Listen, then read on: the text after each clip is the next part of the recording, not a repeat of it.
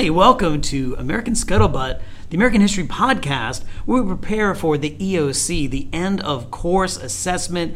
Ladies and gentlemen, today we take a look at one Mr. John Brown, a white Northerner who may have had some influence on the Civil War and maybe the context after the Civil War in our discussion on Reconstruction. Here with me today is Miss Velasquez, our Civil War expert, if we must. Miss Velasquez, how are you doing today? I'm doing great. How are you, Mr. Diacunto? I'm doing excellent today. Very excited today about our John Brown discussion. He's a great topic. He is.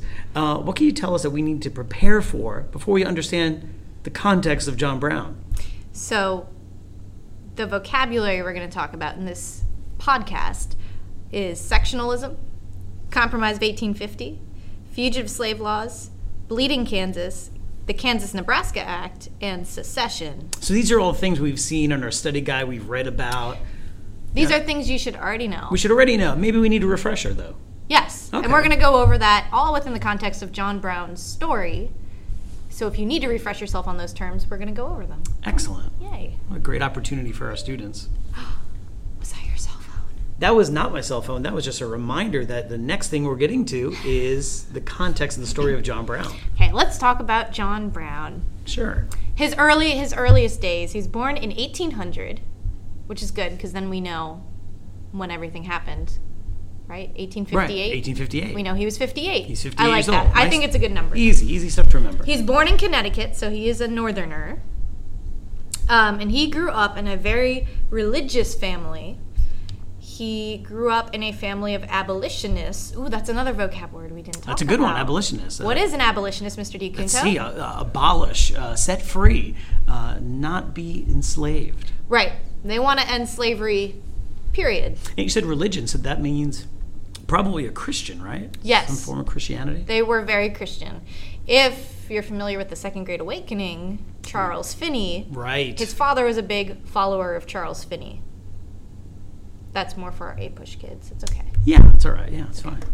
But yeah, they were abolitionists. They wanted to abolish slavery. So he already grew up in a household where that was a discussion, that slavery is bad. And they framed it in religious terms, that everybody should be equal, right? Jesus would have treated everyone equally. So this is a bad thing that's in the country. He gets married in 1820. So he's 20. Oh, 20. Yeah, Interesting. he's 20 years old. One of my sources said that he fathered 20 children. How accurate can that be? 20 kids? I mean, why not? I guess. He was he was 20 when he started. Sure. Why not? So, yeah, by the time he's 40, maybe. I don't think all of One a them year? lived, because you didn't live through childhood. Well, you did, but a lot of people didn't. Yeah, they could have been stillborn births or... There's no medicine at the time Yeah. to save you. But that's okay. Supposedly, he had 20 children. Supposedly. Interesting. At some point. He moves around a lot. He's actually in the tannery business. Oh, like leather goods Yes. and making leather clothes or saddles or Yeah. hats or I don't know. Whatever they used back Yeah. then. But that's the business he ends, and he moves around a lot. But his life changes when he moves to Springfield, Massachusetts. Massachusetts. A lot of Springfields in America. This Yes. one's in Massachusetts, the north. Yes. I guess it was a very liberal area back then. I don't know what that means. Sure. They were very Probably abolitionist-y. Probably a lot of diversity. Yeah. Probably a lot of different races and cultures and religions, and so you had to be tolerant of others. Right. And there was a lot of intellectuals there who gathered there to talk about things like abolition. Schools, right? Yes. Sure, yeah. There's going to be Harvard is going to be there. Yes. As an example. A lot of reformers. I guess we can leave it at that. He meets people there. He goes to a lot of abolitionist lectures, which was popular at the time. There's no podcasts. There's no internet. So you just go and sit down and listen to someone talk. And so he meets Frederick Douglass, who is a famous former slave abolitionist, Yeah. and Sojourner Truth. Another African-American former slave. Right. They both escaped slavery. So he meets these people, these very influential people who become his friends. So he's actually pretty well known in the community, the abolitionist community. But something happens in 1850 that makes him very, very angry. Life-changing for him, maybe. It is. Do you know what it is? 1850. Well, Compromise of 1850 probably That's would exactly be it. Oh, look at that. There's a lot of things that happen in the Compromise of 1850. Do you remember what they are? California becomes a free state. Yes, he likes that part. Right, because that would mean that slavery is not going to expand to California. Also, doesn't America get Texas? Texas is a slave state at this point. New Mexico and those areas. Yeah. But the big thing that makes him angry... Popular sovereignty? Popular sovereignty. Right. He's, at this point, that's not his big issue. Right. But the big part that upsets him is the fugitive slave laws. Exactly, right. This basically makes it so that slavery is legal anywhere. You could have a slave anywhere in the United States. What do you mean by that? Well, that if a slave, even if they escaped and went to the north, they would still be considered under law a slave and would have to be brought back from the north to the south. I mean, in most cases, the north is not going to be conducive to slavery because of weather, because the people who move there are not necessarily, their culture doesn't believe in slavery. So they're going to more work on their own. You're going to use immigrant labor in the north. So a slave would be forced to then move back south. Right, because they're seen as a fugitive, like a criminal that ran away. Yeah. And so this is upsetting to John Brown because now, for a while the North could pretty much ignore this problem in the South. That's slavery, that's a Southern issue. But now if you're in the North and you have knowledge of someone who was a slave, you have to bring them in. You have to turn them in. Right. And so this is upsetting to John Brown because now the North also has to participate in this institution of slavery. So this is going to be something that he wants to protest. He's going to go to lectures about this. He's going to protest this in his own way. His home at one point is a stop on the Underground Railroad. Mm-hmm. So runaway slaves could stay there for a night. He'd hide them. But things escalate once again when we have another law passed in 1855. 1855? I don't know what that law is. Leading us into Kansas-Nebraska Act. Kansas-Nebraska. Okay, I was thinking Dred Scott, but that's the next year. Yeah. Kansas-Nebraska Act. Kansas and Nebraska were left up to popular sovereignty. So right, which is the idea where the people get to vote, whether they want to be a slave or not. So we typically think of Stephen Douglas as someone who was promoting this idea during this time period where it kind of would get rid of the Missouri Compromise, right? Because now any state could become a slave state. They think it's a great idea, right? Because leave it up to the people. It's not in our hands anymore. Yeah, democracy. Right. But then in this case, now you have people coming into Kansas, the pro-slavery people and the anti-slavery people entering into Kansas, and it's getting violent. They're starting to kill each other. We call that, what is it, Mr. D? We call that what? Bleeding Kansas. Bleeding Kansas, Yay. That's right. Blood and guts and gore. Yes, everybody's killing each other, burning down their houses. Well, John Brown has sons in Kansas, and he finds out, or he believes anyway, that two of his sons are going to be targets for these, pro-slavery, gangs you can call them, roaming Kansas, because they're very outspoken, just like their father. So he knows that they're going to be targets. So he goes over to Kansas, and he and his sons are now vigilantes, and they go around killing people. He's responsible for the death of 5 people in Kansas during this period. Murders, wow, I guess you could say. He's murders. He's a fugitive on the run. Right, but it's justified, right? They're slave. They want to be slave owners. They want to keep slavery. Right. So does he have the right to kill them? Well, I think we are a nation of laws. And under those laws, bleeding Kansas. Anything could go in Kansas. I do wonder, where were the police? Well, there were no police. It was nobody stopped them. Right? They just this went on for a while. This is 55, right? Yeah. Yeah, I think it's Franklin Pierce as president at the time. There's no real military out there. At least I don't know. If there was any, it was certainly going to try and quell the fighting so that the vote can at least happen. But there was intimidation. Because you've got Southerners coming up with cannons and Northerners coming with their weapons, they're outnumbering the military out there. It wasn't fair. Certainly not. Everybody who got caught up in it, it's not fair to them. But anyway, so that happens, and we're fast forwarding a little bit. 1859, John Brown has a plan, and his plan involves arming freed slaves to free more slaves. So he and his dudes, his guys, his squad, Sure, squad. His squad. Criminal squad. Yeah, sure. Their plan was to invade the federal arsenal in Virginia. That's where they keep all the guns and stuff. Right? They're going to steal all the weapons. They're going to steal the guns. They're going to free these slaves in Virginia. And then those slaves, now that they're armed and powerful, are going to continue on to free more slaves. So it's like a domino effect of people freeing people. Right. This is his plan, and he trains. He gets a house, like he rents a house in Harper's Ferry. He trains an army of 21 men, and he gets ready for his attack. He invites his two friends, Harriet Tubman, Underground Railroad. He invites her. Yeah. She was sick that day. So she couldn't make it. She's like, well, John, I would love to be there, but since there's going to be arsenals and I'm stuff, sick. I might can't make it. Right. She was sick, The gun rally. I guess she wasn't there. Yeah, she probably doesn't trust too many white people with guns at this point. Well, no matter what side they're on. Yeah, I don't know exactly how close their relationship was. But Frederick Douglass, who we mentioned before, declined. He just straight up said, no, I'm not joining you. See, I think this is a sign where this guy might be pushing the bounds and going beyond the justification. Right. You know? And Frederick Douglass, he knew that there was no real, he understood that this plan wasn't really a plan. If you look at it, John Brown didn't have like really an escape plan. It was kind of like, I'm going to get the guns and we're going to shoot people and we're going to leave. And that's not realistic. That's not really a plan.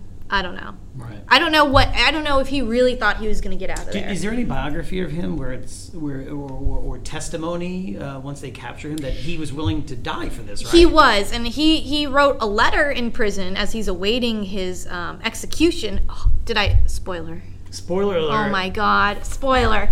But we'll get to that. Sure. I have a quote that's pretty great from him. Yeah. Looking forward to it. Anyways, Frederick Douglass declines, so he gets ready for this attack on the arsenal. October 16th, 1859, the raid begins. Technically, it's the 17th because it's at 4 a.m. This whole event takes place. They wake up really early for that. Yeah, I don't know why 4 a.m. That's maybe why Frederick Douglass kind of got out. He was like, I'm sleeping. Older, he's got to get his rest. So it's 4 a.m. They get into the arsenal. He sends some people out to recruit the nearby slaves who are supposed to rise up and join him. Sure. That does not happen. The slaves never show up. Well, they're probably afraid because you got Sure. this guy that wants to free you, but at the same time, you know that... And they don't know him. This is some random him. guy. Yeah. So anyways, that part of the plan has already failed. But he and his gentlemen are in the arsenal. But the local militia has come to fight them off. They realize that somebody's in there. The military's not there yet. So the local people are now surrounding them. Sure, because you're going to take away their slaves. Right. They're rising up. He and his men take 60 hostages, include important people, including some distant relative of George Washington. So they take these hostages. They don't really have a plan to get out, but they're in here with all these guns. Kind of looks really bad for them. Sure. As they're being surrounded. Robert E. Lee will actually come in with his military men, his army. I don't know exactly how many people were brought in, but they do put down the raid. It only lasts a couple days, 36 hours total. This whole event goes on. That they're kidnapped and being trapped. Right. 36 hours, he's trapped in the arsenal. Right. 2 of his sons are killed in this because, of course, his sons joined him. A lot of the men who were down there died. He is injured, but he avoids being captured. Or he gets captured, but he avoids being killed, I guess I should say. So he lives, but he's captured. And, of course, he goes to trial pretty quickly. What do you think they find him guilty of? They find him guilty of kidnapping rich white people, but not of... That's actually not one of them. Not one of them? He's guilty of murder. Sure, okay. He murdered people. He shot people when he was in the arsenal to try to get them to back away so he could escape. Guilty of murder, inciting a slave insurrection, and treason against the state of Virginia. So he's found guilty of all those counts. He's in jail, and on December 2nd of that year, 1859, they hang him. And that's the end for him. That's the end for him. He does, like you mentioned, he writes something down before he leaves. I have this quote here because I think it's very telling. He says, I, John Brown, am now quite certain that the crimes of this guilty land will never be purged away, but with blood. He's anticipating the Civil War. He is. Where probably many were for years anyway, from 1850. And it's going to be a fight between the North and the South. I mean, that's 59 he's executed still? That same right, year? And he's saying, December. It's December, so it's still the same year. And he's saying there's no way to resolve this but with blood. Yeah. Like, he knows there has to be a fight. And he was willing to die for it. But there's consequences to that in... how everybody views him, going back to this idea of sectionalism, right? A word we should know. Another word. Tension between the North and South, economically, socially, all different reasons, going all the way back to the colonies, really, in the different regions. The North is going to view him as a martyr. Well, you think all the North will view him as a martyr? Well, a lot of people said, he's willing to die for the cause. What a great guy. What a hero. He was willing to die for the freedom of other people. But not everyone thought that. Right. William Lloyd Garrison, a name you might recognize. Yes. He wrote The Liberator. He was famous at the time, too, for his abolitionist views. He actually says John Brown is crazy. John Brown does not represent all of us. He's insane. We're not a part of that. Right. The Republican Party. Lincoln, in fact, will argue that John Brown is not a Republican. John Brown does not represent us. We're not all that radical. Yeah, and when Lincoln talks back about the Civil War and the need to bring the Union back, I mean, he'll point towards the book Uncle Tom's Cabin more than John Brown, saying that Harriet Beecher Stowe was the little lady who started the Civil War, got in the mind of people how bad slavery was. Even though in the beginning of the war, it's going to be argued that it's for states' rights, right? Federal government over the states, rather than slavery. Slavery will come into it a little bit later on. But interesting that they both are going to deny him, at least in '59, any right. Media attention. But I think he was a trigger. I mean, we're talking about him today. It obviously wasn't just like a little blip in history that everyone forgot. That's a big trigger, right, of the Civil War, that he was one guy, but it's going to upset the South so much. A lot of Northerners did think he was a hero, obviously not all of them, but the South is going to see him as a traitor. This is going to make them feel like, well, the North really is coming after us. This guy's from the North. He came after us. He tried to steal our guns and free our slaves. This is the mindset of the entire North. They're going to come in and they're going to get us. It's a matter of time. Right. The when you look forward, to the radical Republicans and Reconstruction, I mean, all those things that John Brown stood for come true. They come to pass. African Americans get the right to not have slavery in the 13th Amendment. They get the right to equality under the law in the 14th Amendment. The right to vote, the 15th Amendment. That's 1870. The 15th Amendment. That's only 11 years before John Brown. And we're not that far off. Civil War is 1861.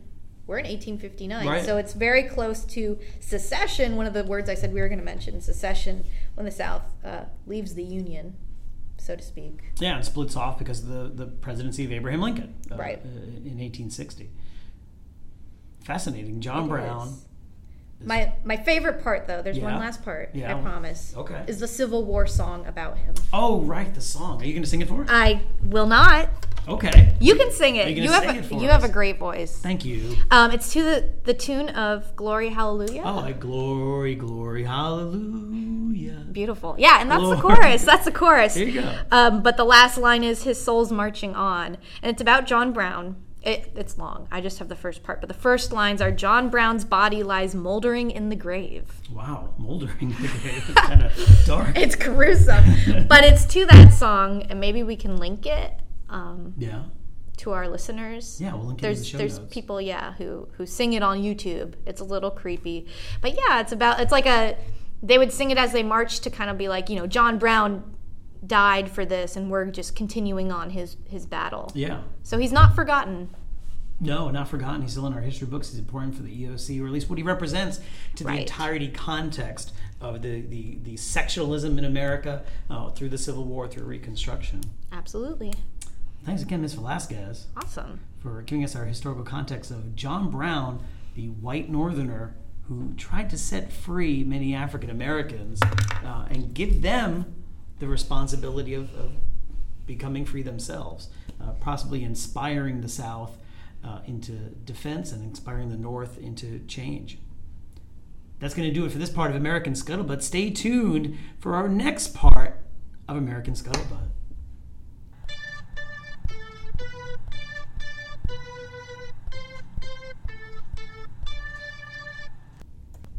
Well, Mr. Diacunto, it's time for History Crush.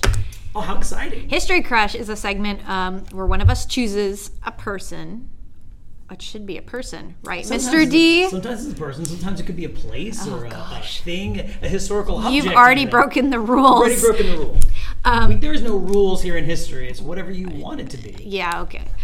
It is usually a person, but something from the time period that we've been talking about, in this case, Civil War time period-ish, that one of us has to guess. So Mr. Diacunto is going to give me 3 clues. The first one's going to be the hardest, and it gets easier as we go on. And if I can guess it before, I guess by the last clue, I win. What do I win?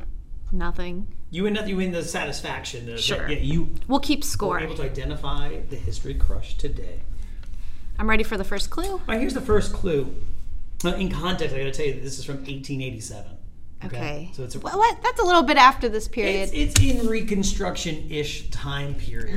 You're pushing it already. I know, but let's put it this way: 1860 to 1887. How about that? Reconstruction. All right, yes. there you go. Okay. They're focused on you. There you go. You got some rules there. This is a how do I put this? This was a land area that was a ranch/farm. Okay. That then was sold to former slaves. You have a crush on a farm? I have a crush on a farm, a location, a place. It's a special place. Where is it? Or is that part of your clues? I can't ask. Well, you can ask. That could be part of the Don't look. That could be part of the second, quiz part. The second clue. The second clue. Okay. Well, right off the bat, I have no idea. No idea, huh? Interesting. So the first clue, again, was a white landowner, ranch/farm, sold off this land to a black community of former slaves. Okay. Second, this is in Florida. Okay, it's a Florida location, so you can go and visit a little history. If you're plotting this out on a map, all your history crushers out there, you can go out maybe over spring break or Christmas or New Year. Whenever you're listening to this, and you can go to this location. It's 6 miles north of Orlando, and when it was a black municipality, it was 89% African American. Is this Beesville? It is not. It has a close comparison to our Plant City area. I don't actually know where Beesville is. Beesville is about 10 miles east of where you're sitting right now. Okay. Right. This is 6 miles north of Orlando. Okay. So prime time, area right now. Right. This would be great, like Disney World kind of location. A little away from the Disney World actually, but 6 miles north of Orlando. The Disney World. 89% African American. What are the statistics today on this place? Or should I wait till after the crush to really ask my questions? Sure, maybe wait till after the crush. Okay. All right, so... that was my guess, and I failed. You failed again. Well, one more chance. All right. One more chance. Let's talk about important people and things associated with Zora Neale Hurston? Zora Eatonville. Yes! Good job. It's like I had an epiphany suddenly. Yeah, the home of Zora Neale Hurston. Their eyes were watching God. Eyes watching God. It's Eatonville, 6 miles north of Orlando. Also, I was going to say that there was a club there known as Club Eaton. Huh. Like Peggy. I guess like Peggy. I was going to ask, close, like Peggy Eaton. Yeah, Club Eaton, which in the 1900s, last century, Duke Ellington frequented. Wow. As a black only club. Where African Americans could go. And this is like Harlem Renaissance time. Yeah. Zora Neale Hurston, Duke Ellington, those are all big names in the Harlem Renaissance. Like Eatonville would be our version, I guess, of like a Harlem Renaissance in Central Florida. I mean, Orlando wasn't a giant, big community back then. Ray Charles visited and sang there. Also, the home of famous football player, Ha Ha Clinton Dix. You don't even know who I that is. have no idea who you're talking about. Those listening will know. The football fans. Are you will know. sure? That's his name. What's his name? Born name. Ha. Haha? Clinton Dix. H-A-H-A? H-A-H-A. Clinton? Clinton Dix. D-I-X. That's right. He's a football player. Oh, Yeah. Defense. okay. So there you go. You got it right. The history crush. I can't You nailed believe it. I You can't did. believe it. It came to you. See, look at that. You doubted yourself, but you got it. I know. Eatonville, Florida. Go visit it. Would you go? Sure, why not? Sure. It's historical. It is historical. They've got, it's still a black municipality. And that's what I was going to ask you. Is it still like that today? Yeah, I believe still today it's 89% African American. Wow. Yeah. Interesting. It was a segregated town, segregated city. So they had their own, black fire department and black police force, and it's more integrated now, obviously. But with the sprawl of Orlando, Eatonville has kind of like become part of the big mass transit area of Orlando now. Anyway, Interesting. so it's just more as in the grand scheme of things, it's just as homogeneous as anything else. But one of the first black-only municipalities, one of the first all-black municipalities in the United States, set up as a separate from white society town. It's almost like you combined like Florida Frou Frou with your history crush. History This is Crush. Florida relevant. It's Good Florida job, Mr. relevant. Diaquinto. Yay! All right. So that's going to do it today for this version of History Crush. Next time, Ms. Velasquez will try and stump me. Mm-hmm. We'll see what she comes up with. I bet it's going to follow more of the rules like it's a person. Hey, I'm a rule follower, You are not a rule breaker. follower. No, that's right. That's what we tell her. All right. Thanks again. And until next time on History Crush. Scuttlebutt. Hi, and welcome to the next segment here. This is called Florida Frou Frou. Hey, Miss V, what is Florida Frou Frou? Florida Frou Frou. Well, what is Frou Frou is the real question. That's the real question. What does that word mean, even? Frou Frou means like extra, but like a decoration. A decoration. A decadent textile that one Sure. might wear. A frilly. like a if you will. like lace. Like a lace. Yeah. So, Added on. An addition. Right. So when we say Florida Frou Frou, we're adding something to the podcast because it's mostly for people who are going to take the EOC, and Florida history is on the EOC, and Florida history is, of course, part of U.S. history. Right. So it's a little frou-frou. A little extra. A little all side of note us. here. Well, for all of us. I think that's great. Today, I'll be bringing the frou frou. Okay? Bring for it. everyone. I'm bringing it. I'm bringing the frou frou. Here we go. I got a question for you. Great. All right, here's a question. Florida, 1860, okay? How many people live in Florida? Like total population. 200,000. That's really close. Is it really? It's very close. Yeah, it's 140,000 people Okay. lived in Florida. Pop quiz, 2018. About how many people live in Florida? 1 million. Like 2018. Now, currently. That was my Was a million? That's your real answer, a million, Miss V? 88. No! Just a reminder, So you say a million people live in Florida currently. I don't know. Wait, what was my first one? 200? 1860, you said Was 200,000. 200, okay. The real answer was 140. Okay, so I'm I'd saying say in comparison to today, 800,000. currently, right now, Yes. in the state. Stop. You know there's 21 million people that live in this I state. said 1 million, you made fun of me. Right, because it's 21 million. Like, that's 21 times what you just said. It's okay. We have a lot of House of I don't Representatives know. members. I don't know. That's why I'm here That's to what learn. you're here to learn. So 21 million is what they say currently live in our Wow, state of Florida. That's a lot of people. That's a lot. When Old you were people. when you were born, it was like 12 million. What do you like think happened? They doubled? Why? Because there's a lot of reasons for that. We're going to get to that in future frou-frous. But currently we're talking about 1860. Okay. And 140,000 people in Florida. Now, in 1860, I'm going to ask you this. How many of those 140,000 are slaves? Out of 140,000, I'm going to say 80,000. Very close. That's excellent. 62,000 are slaves. That's a large population, based on 140,000. Now, of that, there's also a third group living in Florida. Native people. Native peoples, our friends, the Seminole Indians. So this frou-frou is about the Third Seminole Indian War. The native populations that were here in Florida before the white man came in during the Civil War. pushing African Americans to Florida. And one of the things I wanted to talk about was that Third Seminole Indian War is 1855 to 1858. 3 years. That's it. And we had the other Seminole Wars, but they weren't as effective or as important as this one is. What else do you know about the Seminoles, Miss V? I know that they live in the swamp. Nowadays, they do. That's where they were pushed into the swamp. In exactly. the Everglades. In the Everglades. Well, originally, the Third Seminole War had the U.S. Army encroaching on the Seminole land. Typically, that was like in Central Florida to North Florida.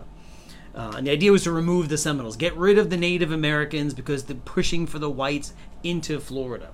The Army is going to destroy the Seminole plantations. And they're going to push them into, like you said, the swamp. The swamp of the Everglades. That's exactly right.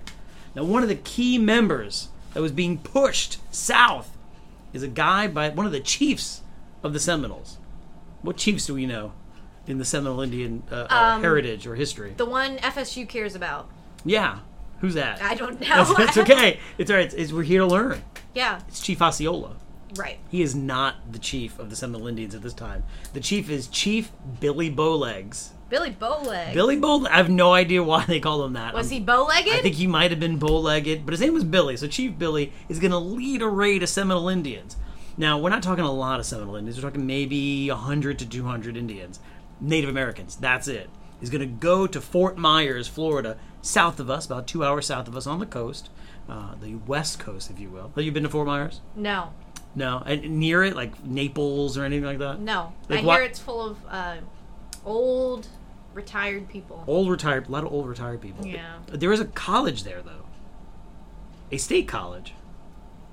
I'm trying to remember the name of it right now. Florida Gulf Coast. Gulf Coast, FGCU. FGCU, that's it. That's in Fort Myers now. Right near the area where the fort was. They do the raid, but the natives are surrounded by the Army. The Army's going to starve out the Seminoles, forcing no supplies to come to them. The Seminoles are going to face starvation, and they finally agree to move where? Where was our Trail of Tears? Oklahoma, leading them there. Only 163 decided to go to get food to go all the way to Oklahoma. That's it. Wow. The rest, where did they go? 400 decided to go where? That's right. I can see you saying it. The swamp. Going back to the Everglades, right? Coming back to the Everglades. 400. They retreat back into the deep dark of the Everglades. And to this day, they have never signed a peace treaty and remain at open war with the state of Florida. Wow, I didn't know that. So what things would you say that students would have to know for the Third Seminole War, for their EOC? They would need to know the ongoing trend of conflict between white people and Native Americans, especially in Florida. They will need to know about how the Indians are further going to be pressed on because of industrialization. That'll Sure. take place during the Civil War and after the Civil War. So contextualizing what's coming. Yeah, I think that's excellent. That's going to do it for this first edition. That was our first Florida Frou-Frou. First Florida Frou-Frou. I just like saying it. Florida Frou-Frou. Until then, I'm Mr. D. This is Miss V. And... This is American Scuttlebutt! Whoa!